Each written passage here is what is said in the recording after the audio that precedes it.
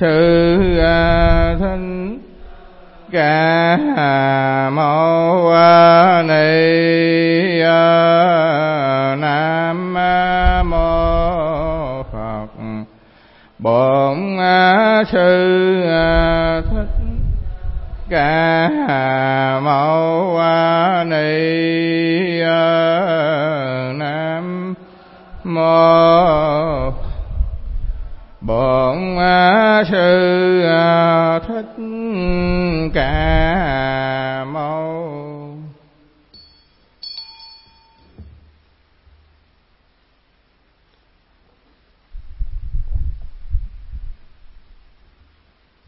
Thì hôm nay chúng ta học tiếp về cái phần oai nghi của hàng sa di, tức là những vị sa di mới xuất gia là phải học những cái bộ oai nghi, tức là 4 bộ lực á. Tức là trong nhà Phật mình hay cái chỗ là sa di là khi mà mới xuất gia là phải thuộc lòng á, tức là để nằm lòng 4 bộ lực, tỳ ni nè, sa di, oai nghi, cảnh sách, thuộc 4 bộ lực xong rồi đó thì bắt đầu mới cho học những cái bộ kinh lớn. Thì bây giờ chúng ta học qua cái phần tiếp là phép thờ thầy. Hôm bữa chúng ta học qua cái phần tức là những vị ở trong chúng mà có bệnh á, những vị mà lo lắng thì được những cái phước điền.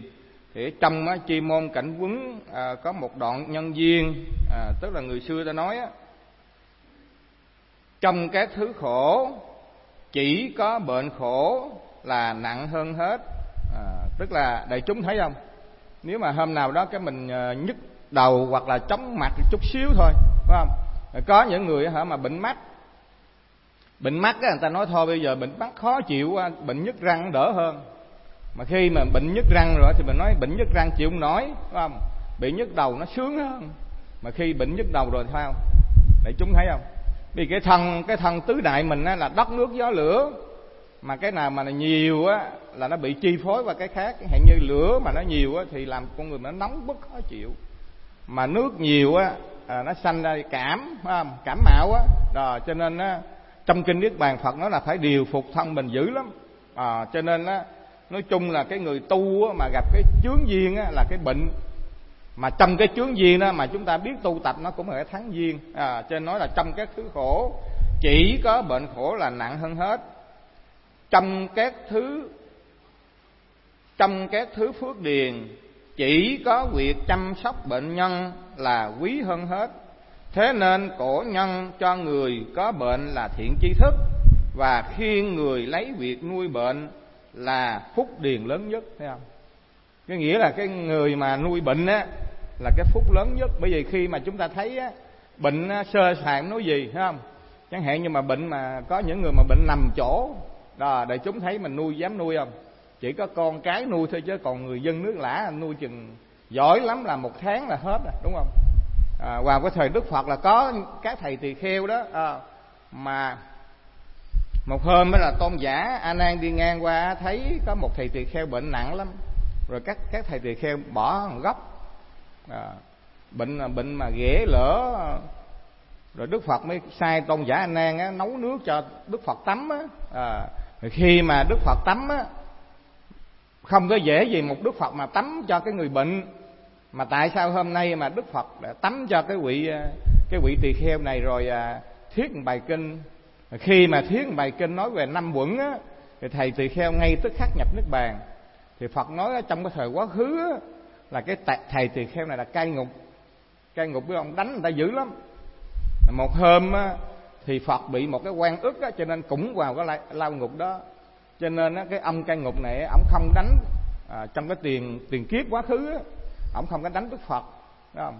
Rồi không những ổng không đánh nữa mà ổng tìm cách ổng thả cho Đức Phật ra khỏi tù. Do cái duyên đó cho nên á, khi Đức Phật ra đời ổng có nhân cái duyên đó ổng gặp Đức Phật. Mà do tạo cái nghiệp xấu mà ổng đánh người ta, cho nên bây giờ ổng mang cái thân bệnh chứ không có gì hết á. Mà do ông không những đánh Đức Phật mà còn thả Đức Phật ra nữa, cho nên được cái duyên làm đệ tử Phật, được Đức Phật ở thân hành tắm với ông. Đại chúng thấy cái nhân quả không? Nhân quả nó lưu chuyển dài vậy đó. Cho nên mình tạo cái nhân gì á, trước sau mình cũng gặp cái quả đó, phải không? Tạo nhân tốt thì mình gặp quả tốt, mà tạo nhân xấu gặp quả xấu. Mà đa phần á, là mình trong cái thân 5 quẩn của mình á, nó có xấu có tốt. Có những lúc mình tạo xấu, rồi có những lúc mình tạo tốt, đó, lẫn lộn, thấy không? Ở đây nói là khi mình nuôi bệnh á, là mình cho cái người bệnh là thiện tri thức, nhờ cái người bệnh mình nuôi thì mình mới có phước. Đó, mình làm cái gì ở trong chúng đều có phước hết, để chúng phải lưu ý đó. Đó, đây nói là huống chi cái người bệnh á, là thầy của mình, đó là gì? Là huynh đệ của mình, thì cái phước nó lớn hơn nữa đó. Cho nên á, trong Nguyệt Đường, tức là Thiền sư Nguyệt Đường ngài ghi lại á, có những cái tích hay về cái ngài ghi lại. Tức là Thiền sư Hoàng Lâm Huệ Nam lúc ở Tích Thí bệnh rất là nặng, 3 tháng không bước ra khỏi cửa, là thấy không? Để chúng mà đọc cái gọi là 5 tông 7 phái á, thì 2 cái chi á, Hoàng Lâm Huệ Nam và Dương Kỳ, tức là 7 phái, không? Thường mình nói là ngũ gia, 5 nhà, thêm 2 cái chi nữa, là thất phái á, là có Hoàng Lâm Huệ Nam một chi, ngài Dương Kỳ một chi nữa. Ở đây nói khi ngài ở Tích Thí bệnh rất là nặng, 3 tháng không bước ra khỏi cửa. Cái phần này chúng ta phải lưu ý một cái chỗ. Có những người nói là cái người tu có bệnh, người tu có bệnh, đó nó không đúng. Ai cũng bệnh hết đó, mà có thân này có bệnh. Mà đặc biệt nhất vào cái thời Đức Phật đó là Tôn giả Xá Lợi Phất ngài hay bệnh lắm, 5-6 ngày người bệnh cảm mạo một lần đó, để chúng coi trong những cái sử ghi lại. Mà đặc biệt nhất là trong hàng đệ tử Đức Phật có một vị là không có bệnh, đúng không có bệnh, 80 tuổi đi xuất gia, rồi 160 tuổi nhập Niết Bàn, mà chưa từng bao giờ mà uống viên thuốc nào hết đó. Ai nhớ người vị đó không? Ai nhớ không? Bà Câu La sở dĩ ngài bệnh là trong cái thời quá khứ á, ngài cúng cái trái giống như cái trái Amalak bên Ấn Độ á, phải không? Dùng làm thuốc cho 60 vị A La Hán. Do cái nhân duyên đó cho nên ngài sanh ra đời bất cứ ở cõi nào ngài không bao giờ bệnh, không bao giờ bệnh. Mà ngài chuyên tu thôi nha, chứ ngài không làm được ít gì hết á, chuyên thiền định thôi đó.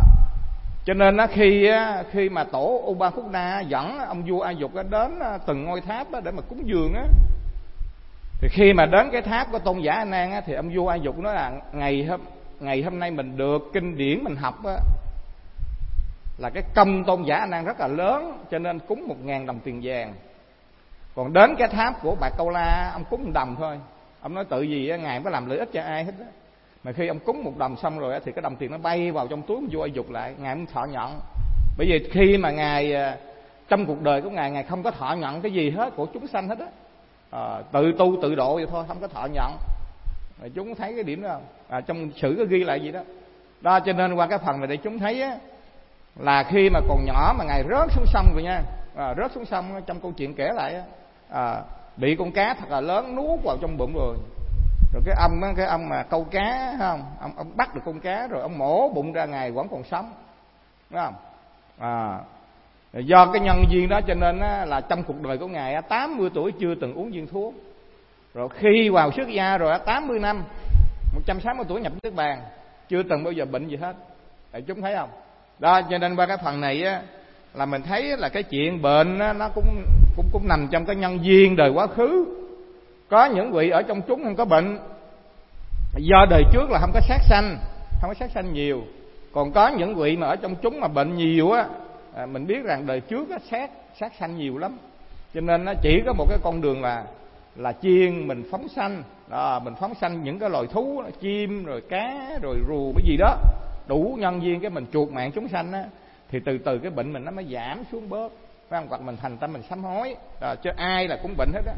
Có thân có bệnh mà, có thân là có bệnh ở đây là thiền sư nè, thiền sư Hoàng Long Huệ Nam mà ngài còn có bệnh mà. Cho nên có những người nói tu không có bệnh, không có đúng. Tu và có bệnh, nhưng mà cái bệnh của mình nó khác hơn có chúng sanh, là bệnh mình không có rên, nhớ nha, bệnh mình không có rên, mình không có khóc, mình không có cằn nhằn, mình không có khó chịu đó. Cái bệnh của mình là như thế.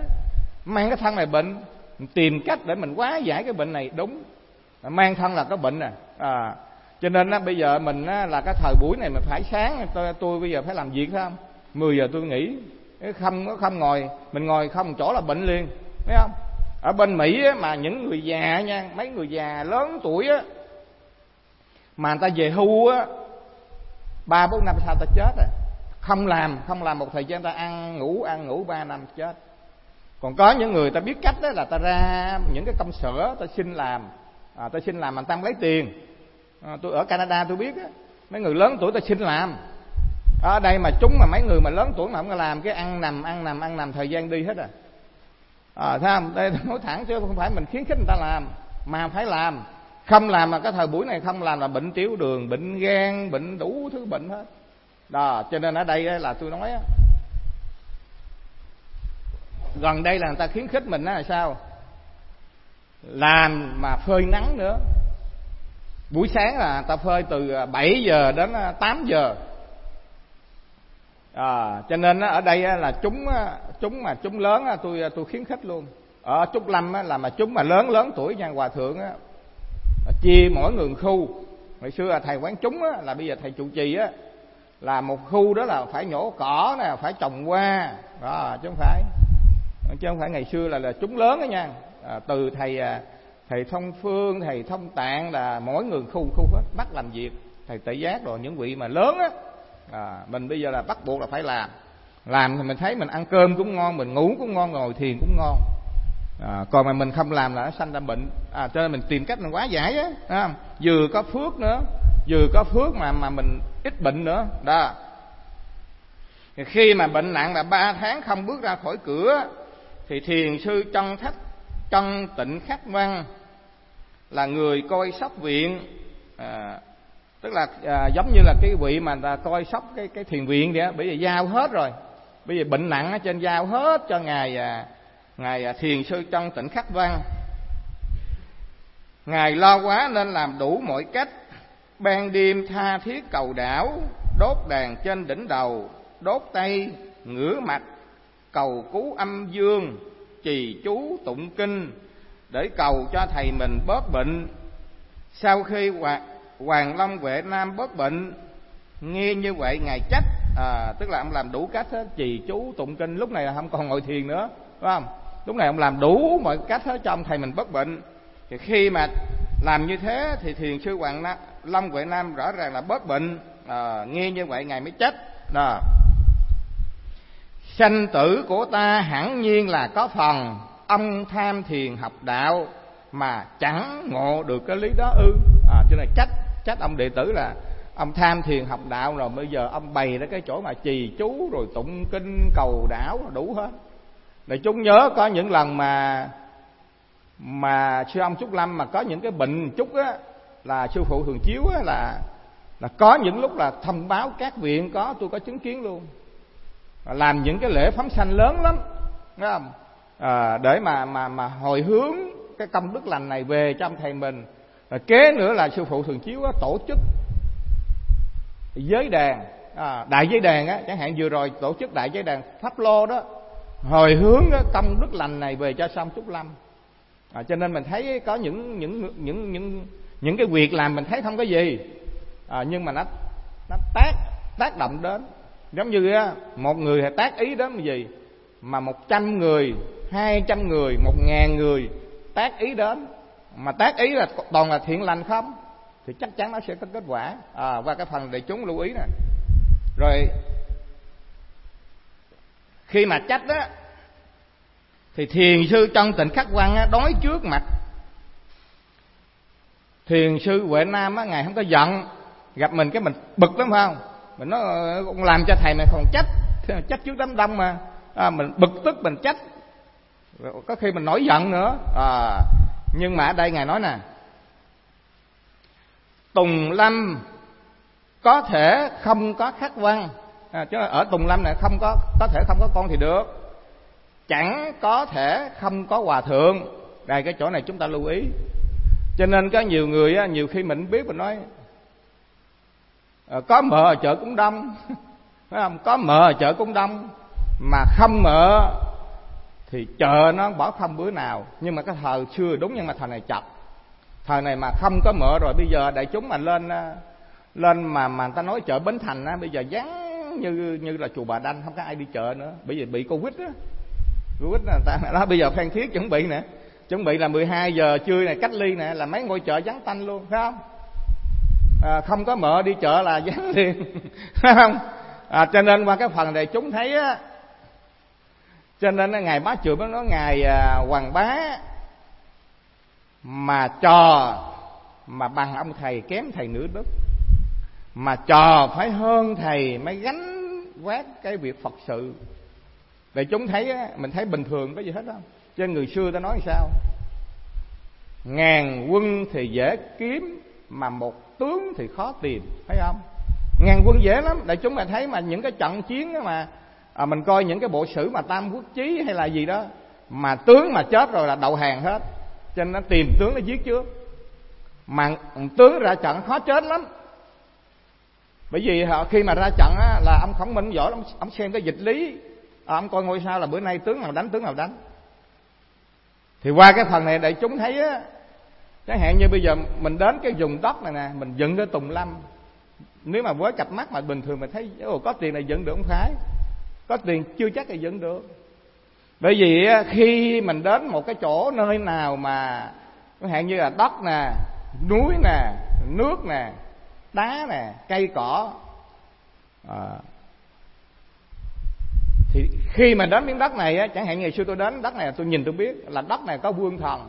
Vương thần là đại chúng biết gì không? Vương thần là vua của các vị thần, ông ngự ở đây. Mà khi mình đến á, nó có 3 điều kiện. Một là cái nhân duyên đời quá khứ mình là phải thầy họ ở mới được. Bây giờ tôi nói cái phần thế giới này trước, mình tu mình ít để ý lắm.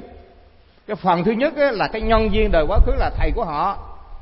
Mà cái nhân duyên đời cái thứ hai là cái nhân duyên á, kế tiếp á, là mình là quyến thuộc của họ, phải không? Hoặc là cha con, hoặc là anh em. Mà cái thứ ba á, mình là đệ tử của họ. Mà 3 cái á, là một là mình thầy của họ thì được, hoặc là quyến thuộc của họ thì được, nhưng mà đệ tử của họ thì khó lắm, nó trục trặc. Thì như vậy qua cái phần này để chúng nhớ là bên Tây Tạng á, ngày xưa mà khi bên Tây Tạng mà Phật giáo mà du nhập á, thiền tâm du nhập trước. Thiền tâm chứ không phải là mật tông. Thiền tâm là cái ông sư huynh á, ông sư huynh này là sư huynh của ngài Liên Hoa Sanh. Ngài Liên Hoa Sanh là sư đệ thôi, ông qua trước chỉ về cái con đường thiền bát nhã. Qua đó là bị gì phải không? Bị bên đó nó có 2 cái loại đạo, đạo Bôn và đạo Xích. Đó, mấy ông thần nó dữ lắm, đánh bật.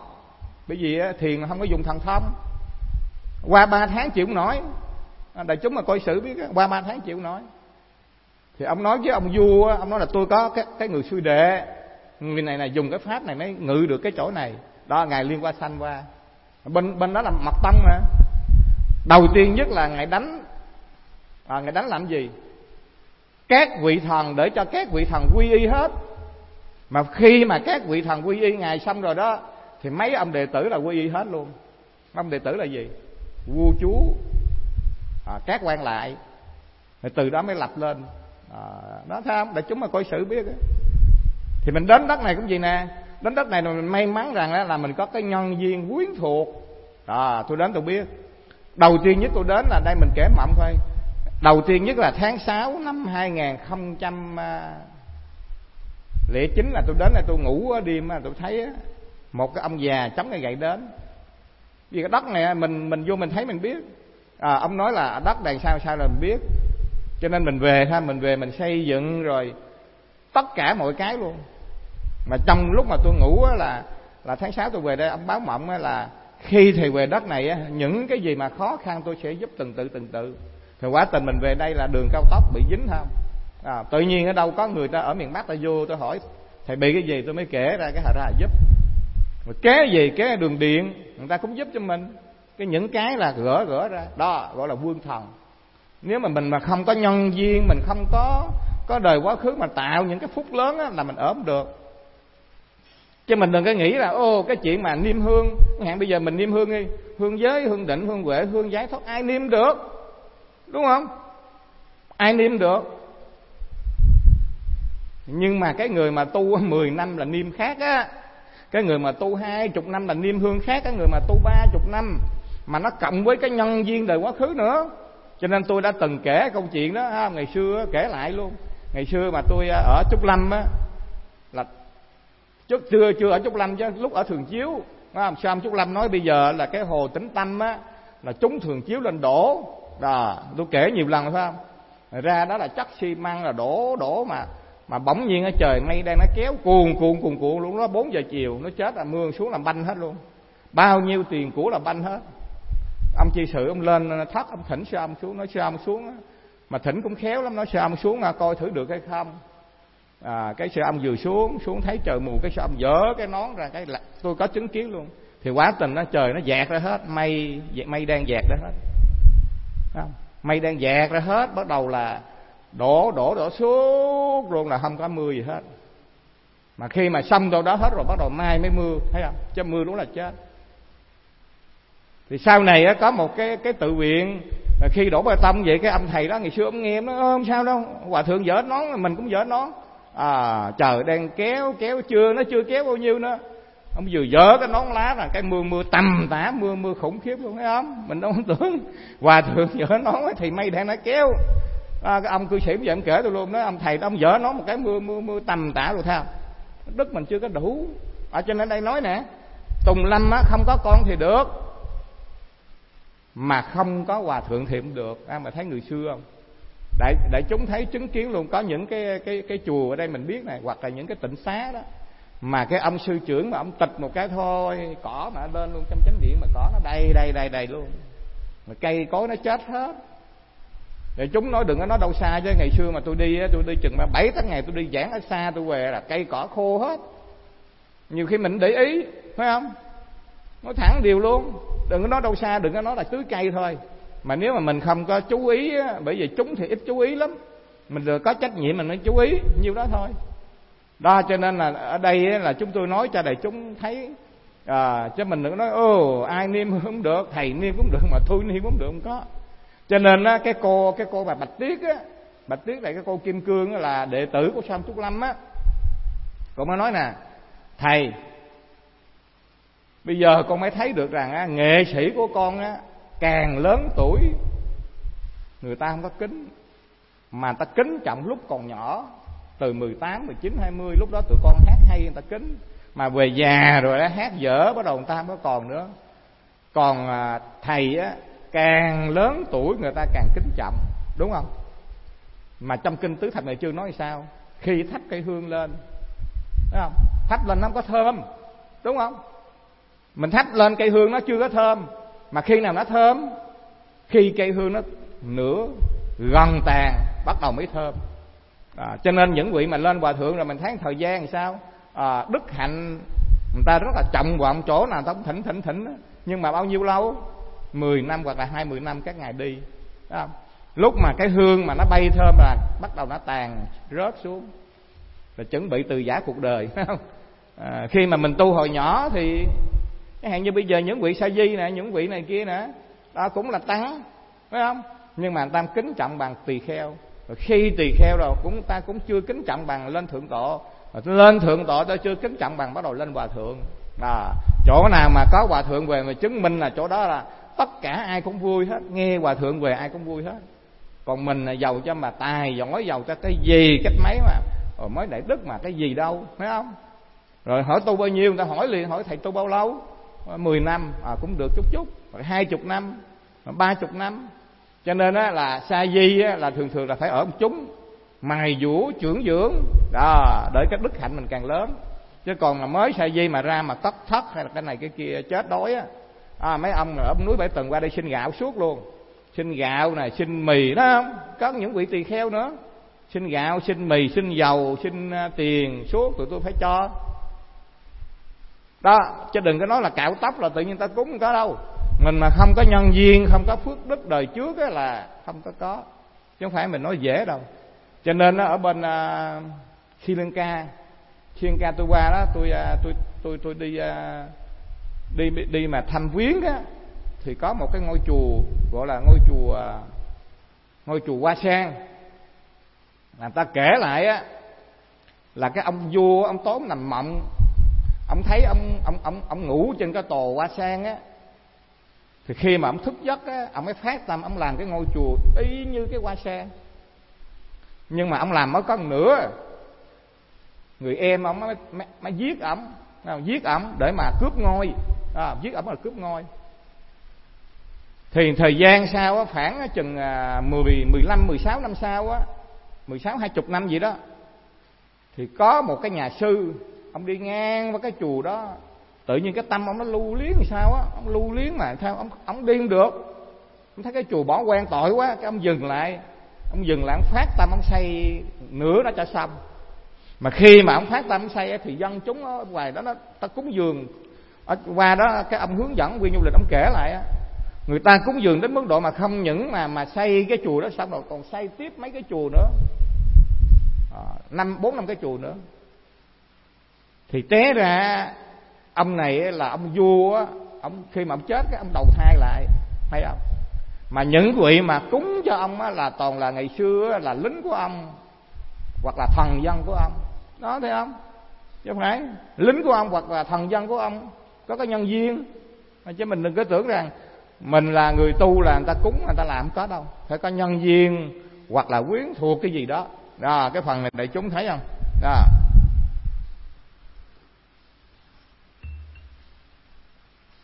Thì khi mà nghe câu chuyện này á, các bậc thức giả trong thiền môn chẳng những không chê trách ai, không chê trách khắc văn, thiền sư khắc văn á, không chê trách khắc văn mà còn nói rằng thiền môn nói chân tịnh kính thầy, trọng pháp thành tâm như thế, ắt sau này phải trở thành bậc pháp khí thượng thừa.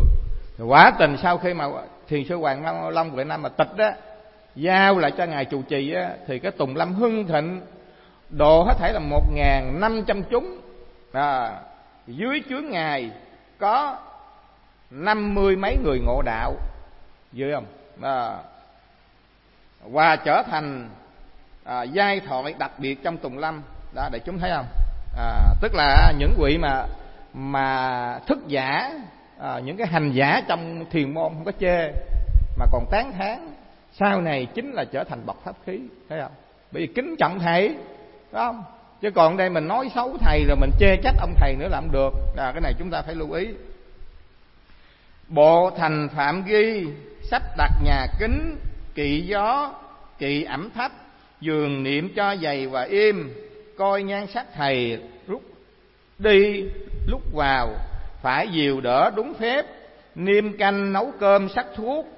Thầy có hơi bớt thì sanh tâm vui mừng, thường đem tâm hiếu thảo và sắc mặt cho vui, kính thờ thầy. Khách đến thăm viếng, khéo thế lời thầy mà nói chứng bệnh, và bớt hay không bớt cho khách biết, khỏi phải bận rộn thầy. Cần nên nghiêm tịnh và yên lặng, bằng thầy mệt, bệnh quá nặng, định tâm nghĩ đến Phật và tìm phương cứu chữa, chớ nên khóc lóc rủi thầy viên tịch, chớ nên trái lời thầy dạy, chói trước khi phải mỗi y lời dạy mà quăng làm. Tức là ví dụ như mình chúng mình mà cái ai bệnh là mình phải sắc thuốc, rồi mình nấu cơm nấu canh cái gì đặc biệt chút.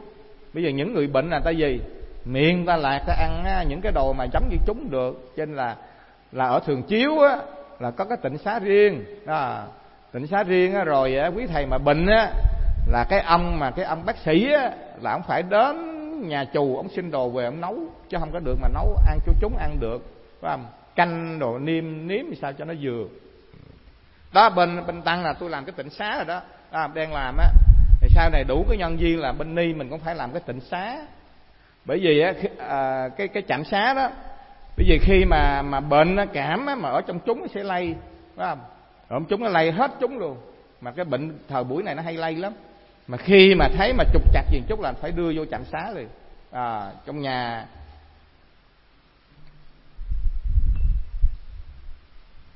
Đó, cho nên qua cái phần này để chúng thấy nè. Rồi khi mà ông thầy ông để cái di chúc lại là phải y lời ông thầy, y lời ông thầy làm. Chẳng hạn như ông để, chẳng hạn như ông nói là sau này mà thiêu ông rồi thì bụng nấm, phải không? để đâu, nắm để đâu, để đâu là ông di chúc lại hết, mình phải y lời, chứ mình không có làm trái được đó.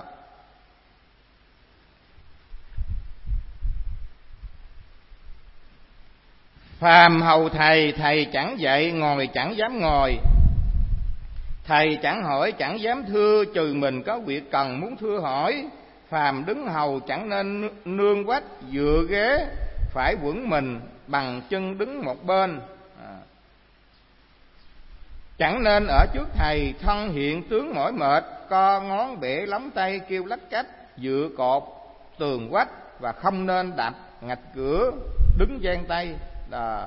Tức là qua cái phần này thì chúng thấy những vị mà bây giờ mà hầu xong Trúc Lâm đó, thấy không? Chẳng hạn như hầu sư phụ Thường Chiếu á, là đại chúng vào trong đó mới thấy thị giả người ta cực lắm, thấy không? Rất là cực. Có những lúc mà sư ông bệnh hoặc là sư phụ bệnh á, là thị giả phải thức suốt đêm lo thuốc than lo đủ hết. Những vị mà ngày xưa mà thị giả sư ông mà còn trẻ sướng lắm. Bây giờ mới cực. Chứ ngày xưa mà thị giả sư ông là sư ông đi mình nói là đi khắp nước Việt Nam, miền Tây, miền Bắc, miền Trung, rồi đi nước ngoài là thị giả lúc đó sướng. Nhưng mà khi á sư ông về già lớn tuổi rồi đó thì thị giả hơi cực một chút. Sư phụ chiếu cái gì đó, đó. Kinh Bồ Tát Tùng Đâu Sức có ghi, thì giả hầu thầy phải có đủ 8 pháp. Một là tính tâm kiên cố. Tính tâm kiên cố là gì? Đó. Có một ông sư ông mới kể lại đây nha, ông nói ông bệnh, ông bệnh nhức người á, bởi vì lớn tuổi mà, cho nên thị giả vào bóp chân bóp tay ông bóp một chút là ra, ông tình cờ thôi, nó ra đứng ngay cái gốc cây, ông đi theo thử làm gì. Cái đứng nó chửi chỏng chỏng vậy, nói thầy gì mà bệnh hoài à, bệnh suốt à, bóp bất mệt luôn. Ông nghe ông lắc đầu luôn. Thấy không? Tâm không có kiên cố. Và một lần á, chẳng hạn như ngày nào á, mà 3 ngày 4 ngày á, bóp một lần, bóp tay bóp chân rồi xô bóp bấm huyệt, mà ngày nào cũng bắt làm hết. Cái bữa nọ đi ra lầm bầm đi theo thử, ra giữa gốc cây chửi. Không? Thầy vậy mà bị hoài à, bắt bấm huyệt hoài. Ông nghe nó buồn, giờ ông tịch rồi. Hồi xưa ông kể lại, thấy không? Khi mà ông nghe cái ông buồn, chắc ông tịch luôn quá. Thấy không? Bệnh nặng mà gặp thị giả mà đệ tử nó làm chừng. Cho nên tính tâm mà ông kiên cố làm nổi. Thầy chúng nhớ nha, tâm mình mà ông kiên cố là chắc không chắc gì nuôi bệnh nổi đó. Mấy người bệnh nó cằn nhằn, nó khó chịu, đủ thứ chuyện hết. Cho nên cái người mà nuôi bệnh là cái tâm phải kiên cố đó. Thứ hai là tâm tìm học tấn tu. Tức là khi mà ông thầy ông bệnh rồi mà ông hơi bớt rồi phải hỏi pháp, hỏi này hỏi kia. Hoặc là khi mình nuôi bệnh mà khi mà ông thầy ông ngủ mình rảnh mà phải học, chứ không phải mình bỏ luôn. Rồi 3 là thân không có các bệnh. Nhớ nha, mình hầu ông thầy bệnh là nhớ là phải khỏe mạnh nữa. Xưa ta, ở trong chúng lớn kể lại, có cái vị này là sư ông mà đi đâu xa, chẳng hạn như đi qua nước ngồi mà giảng pháp á, đi Pháp, đi Trung Quốc, đi Mỹ, đi đồ đó, là có cái vị này đi theo để phụ sư ông á. Cái một hôm sư ông nói thôi chú, sau này chú đừng đi theo tôi làm thị giả nữa, bởi vì tối chú ngủ, chú ngáy tôi ngủ không được. Chẳng hạn như mình nuôi bệnh mà mình ngáy chắc chết luôn. Thân có bệnh phải không? Hoặc là gì nữa, hoặc là mình ngủ cái mình nghiến răng, hoặc là mình nhiều khi mình đi xe, có những vị mà đi xe theo làm thị giả mà cái ông thị giả ông ói ông mửa là cái ông thầy lon lại luôn. Cho nên là thân có bệnh nhớ nha, thân phải khỏe mạnh mới làm được, chứ còn mà thân mình bệnh mình nuôi ông thầy, chứ ông thầy ông nuôi lại luôn, thấy không? Nói đây không? Thân không có các bệnh. Thứ 4 là phải gì? Phải tinh tấn, phải siêng năng. Thứ 5 là đủ tâm thương ông thầy. Thứ 6 là tâm không có kiêu mạn. Mấy cái đó khó làm lắm nha. Tâm không có kiêu mạn, chứ mình ỷ mình nuôi bệnh rồi mình về chúng mình nghênh ngang rồi mình làm khó chịu gì đó không được đó. Thứ 7 là tâm bình tĩnh và định đoạt. Thứ 8 có đủ trí mà nghe. 8 cái thì mới đủ nuôi cái người bệnh làm thị giả thầy. Phàm muốn kính lạy bằng thầy bảo thôi, nên nghe lời thầy chớ lạy. phàm thầy cùng khách đàm luận câu chuyện liên quan đến đạo, có ít thân tâm đều phải nhớ lấy. Tức là khi mà thường vào cái thời đời nhà Tống á, thường các quan lại đến hầu chuyện các vị thiền sư, phải không? Có những lúc á mình tu cả đời không ngộ, mà nhân cái cơ hội đó ngộ. Để chúng nhớ cái ngày nào không? Quốc sư Đức Thiều, ngài tham vấn 54 thiện tri thức mà ông ngộ đạo. Đến pháp hội ngài Pháp Nhãn, ngài nói thôi bỏ buông luôn, không có hỏi đạo gì hết á. Thôi bây giờ ngài Pháp Nhãn hỏi sao ông thưa hỏi, nó con tham vấn 54 vị thiện tri thức rồi mà chưa ngộ đạo, thôi kỳ này con tham vấn cái tri cực, hầu hòa thượng thôi, hòa thượng cần cái gì con làm đó, con hầu thôi, chứ bây giờ con hỏi đạo lý nữa. Làm tăng cơm cháo mà sống qua ngày thôi. Cái một hôm cái ngày hầu ngài đứng kế bên đó, thấy không? Có ông tăng đến hỏi ngài Pháp Nhãn: bạch hòa thượng, thế nào là giọt nước nguồn tào? Thì khi mà nói như thế rồi thì ngài Pháp Nhãn nói: thế nào là giọt nước nguồn tào? Trả lời vậy thôi. Ông tăng hỏi thì ngài đáp lại như thế. Ông tăng hỏi là thế nào là giọt nước nguồn tào? Ngài nói là thế nào là giọt nước nguồn tào? Ngay tức khắc ngộ đạo, ngay tức khắc ngài Đức Thiều triệt ngộ chỗ đó luôn, thấy không? Sau này làm quốc sư á, quốc sư Đức Thiều á, ngay tức khắc ngài bao nhiêu cái mối nghi ngờ trong tức khắc nó vỡ ra hết đó, để chúng thấy không? Cho nên lúc đó ngài lắng thầm, ngài nghe ngay tức khắc bùng vỡ đó. Hoặc thầy hỏi khách đáp, hoặc khách hỏi thầy trả lời, chớ nên nghe lời quái lạ kinh sợ, cũng chẳng được thấy mà cười. Có những lúc mà trả lời mà những câu chuyện thiền á, cũng đừng có kinh sợ, phải không? Đừng có bịt tai mà sợ. Có những vị mà trả lời giống như sét đánh bên tai vậy đó, phải không? Cũng đừng có sợ, rồi cũng đừng có thấy mà cười đó. Phải biết ý tứ câu nói và lời đúng tôn chỉ, để tâm ngẫm nghĩ, bằng cái chỗ kiến giải hay, phải đến thưa thầy chứng nhận, hoặc chỉ lại những chỗ sai lầm.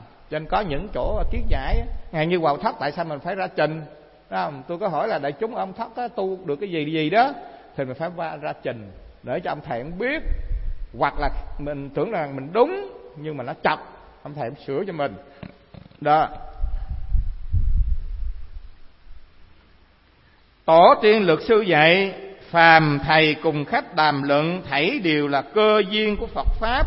Muốn biết sự thâm diệu, trong đó phải quán lời nói đạo lý tầm thường nhật dụng hàng ngày. Ấy là lời nói có đạo, tức là pháp ngữ.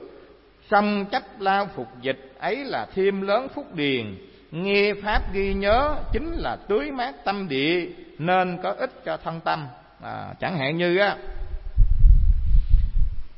mình làm cho chúng, mình gánh nước rồi mình chẻ củi, mình nấu cơm, đó là thêm lớn cái phước càng ngày càng lớn lên.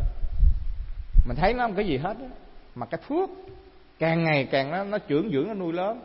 Rồi mình nghe đạo lý là nó tưới tẩm cái thân tâm của mình, cho nên mình tu lợi ích lắm, phải không?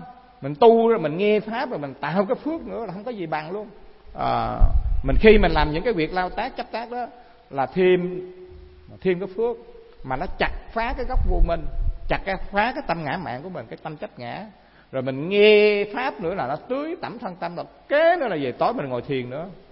Mình tu mình thấy nói thẳng điều luôn. Có những vị nói là nhập hạ cho nó cái thiền viện ngày nào cũng hạ đó. Nói thẳng điều luôn, cái thiền viện mình đó ngày nào cũng hạ, phải không? Tôi đã từng đi đến các trường hạ rồi, phải không? Chỉ có các thiền viện quy chế của Sam Trúc Lâm là ngày nào cũng hạ. Mình coi thử coi, nghe pháp tụng kinh sám hối tộ thiền, ăn uống trong chánh niệm, cái gì cũng là tỉnh thức tỉnh giác trong đó hết đó.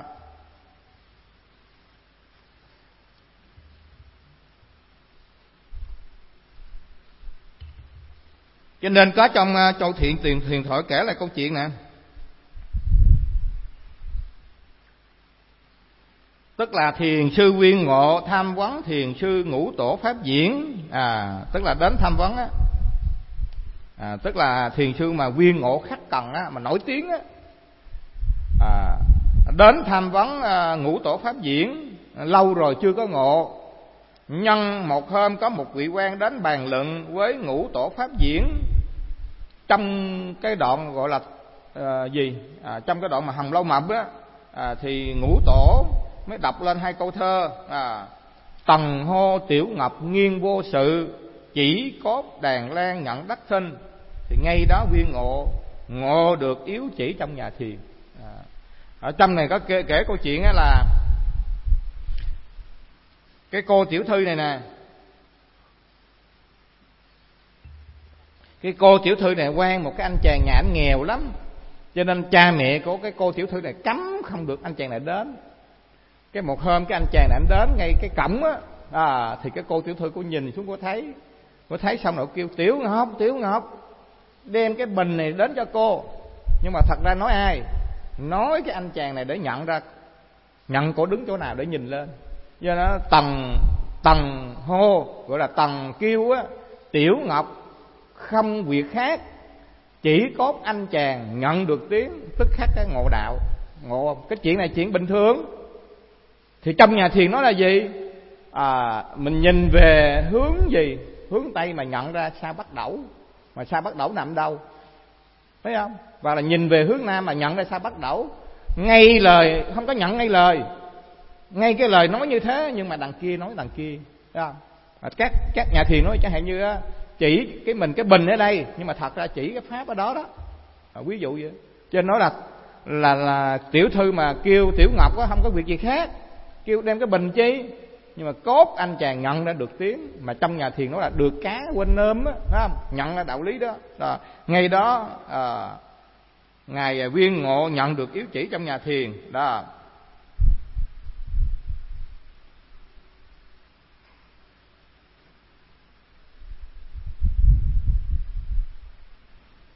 Thầy có sai khiến, phải kịp thời làm cho xong, chớ nên trễ nải. Phàm ngủ nghỉ, chớ nên trước thầy.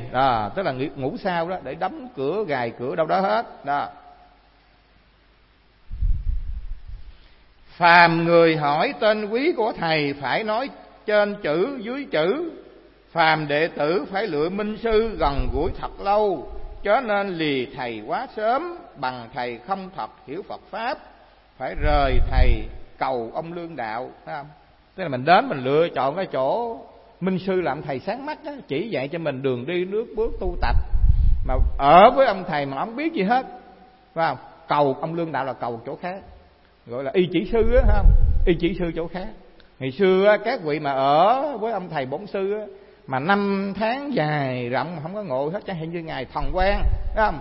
Ngài Thần Quang là ban đầu đâu phải là xuất gia Tổ Đạt Ma, xuất gia cái ông thầy ở quê nhà đó. Ông thầy này ông cũng giỏi lắm á. Cái một hôm cái đầu ngài nó bị nhức quá, nhức chịu nổi. Thì tối hôm đó cái ngày ngủ một đêm, cái mai sáng nó nhô lên trên đầu ngài 5 cái ngọn núi, nhú lên nhức á, gọi là đổi cốt á. Thì ông thầy cũng nói là cái cơ duyên ông chắc chắn sẽ ngộ đạo.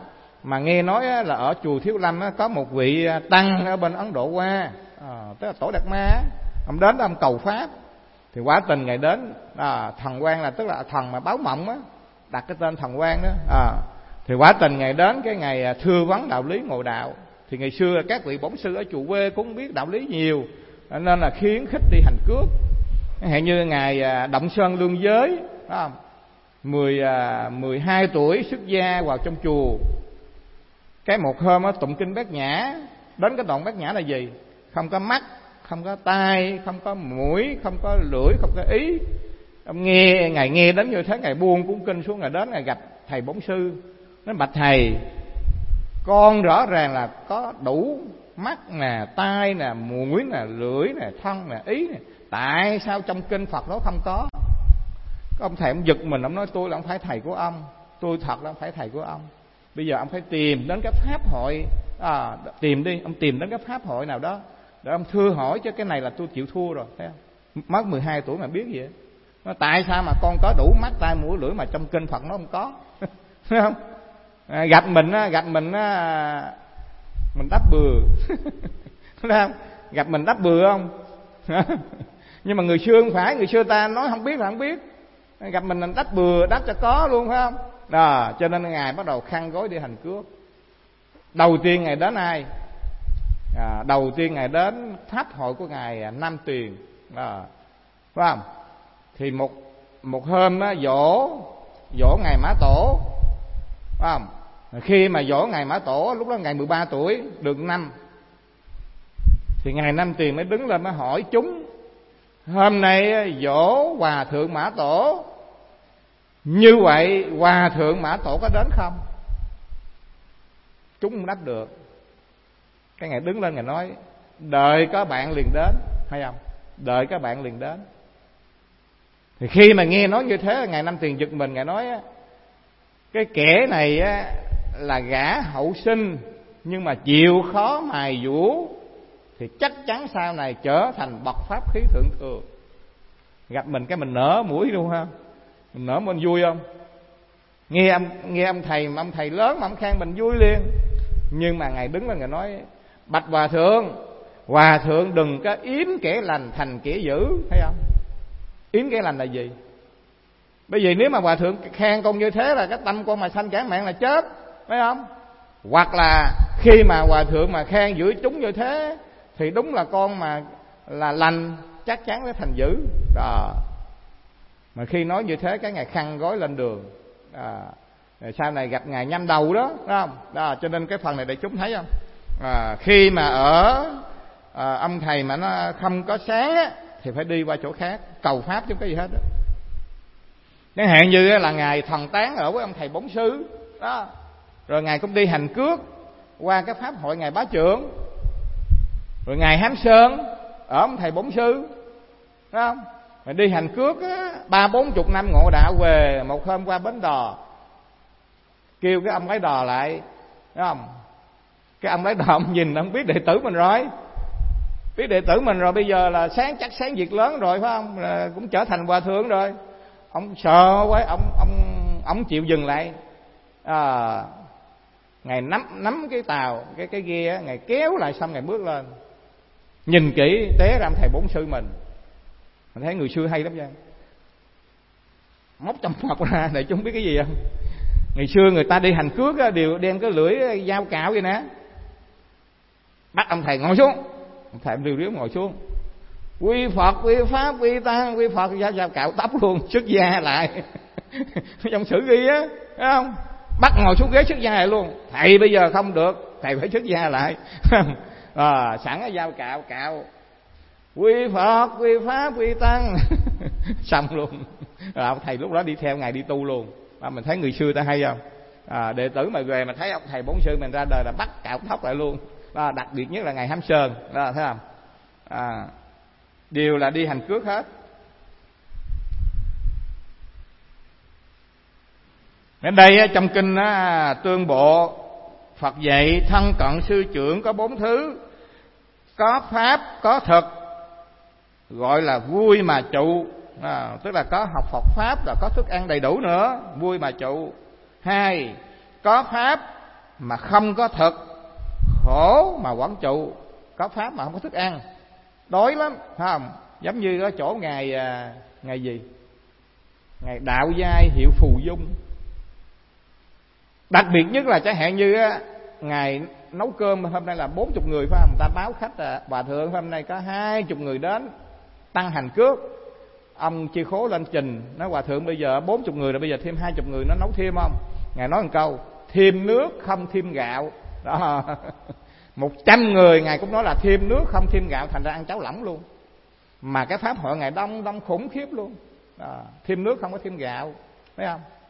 Vậy mà người ta tu quá trời luôn. Đó gọi là có pháp mà không có thực, khổ lắm. Khổ mà quán trụ.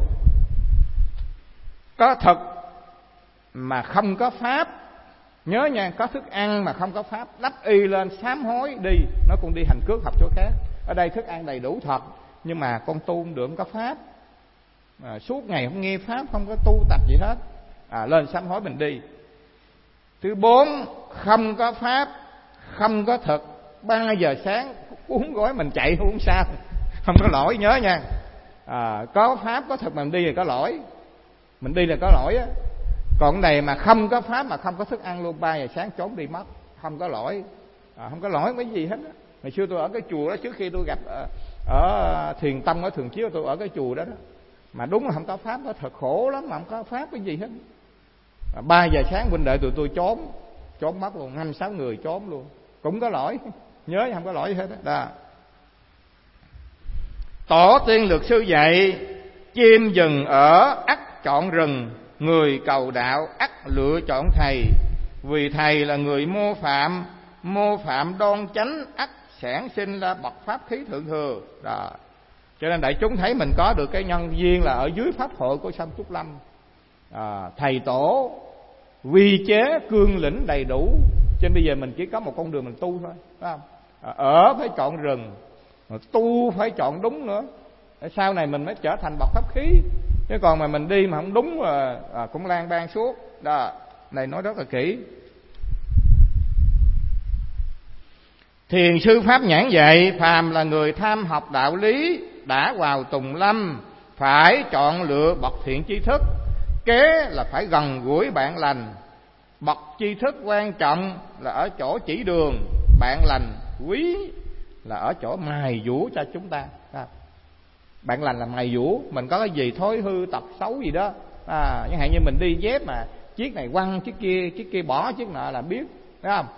Thì nhờ bạn lành chỉ dẫn, nói sư huynh đi gì cũng được, người ta thấy kỳ lắm.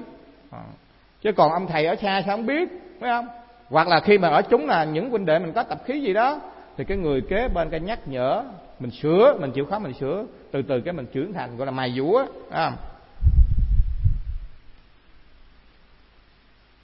Nếu chỉ muốn rảnh rang cho thân mình thì lấy gì mở mang cho hàng hậu học, phát huy tông giáo tiếp hoặc lợi sanh, ý ở chỗ nào?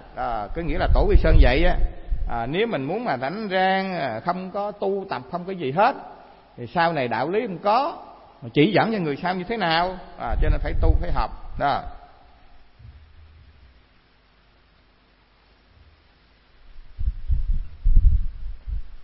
Thì thời gian còn dài nhưng mà hết giờ thôi, để chúng hồi hướng. Chúng sanh vô biên thời nghiền, đổ phiền não vô tầng, hỡi nghiện đoạn pháp môn vô lượng thời, nguyện học Phật đạo vô thượng thời, nguyện thành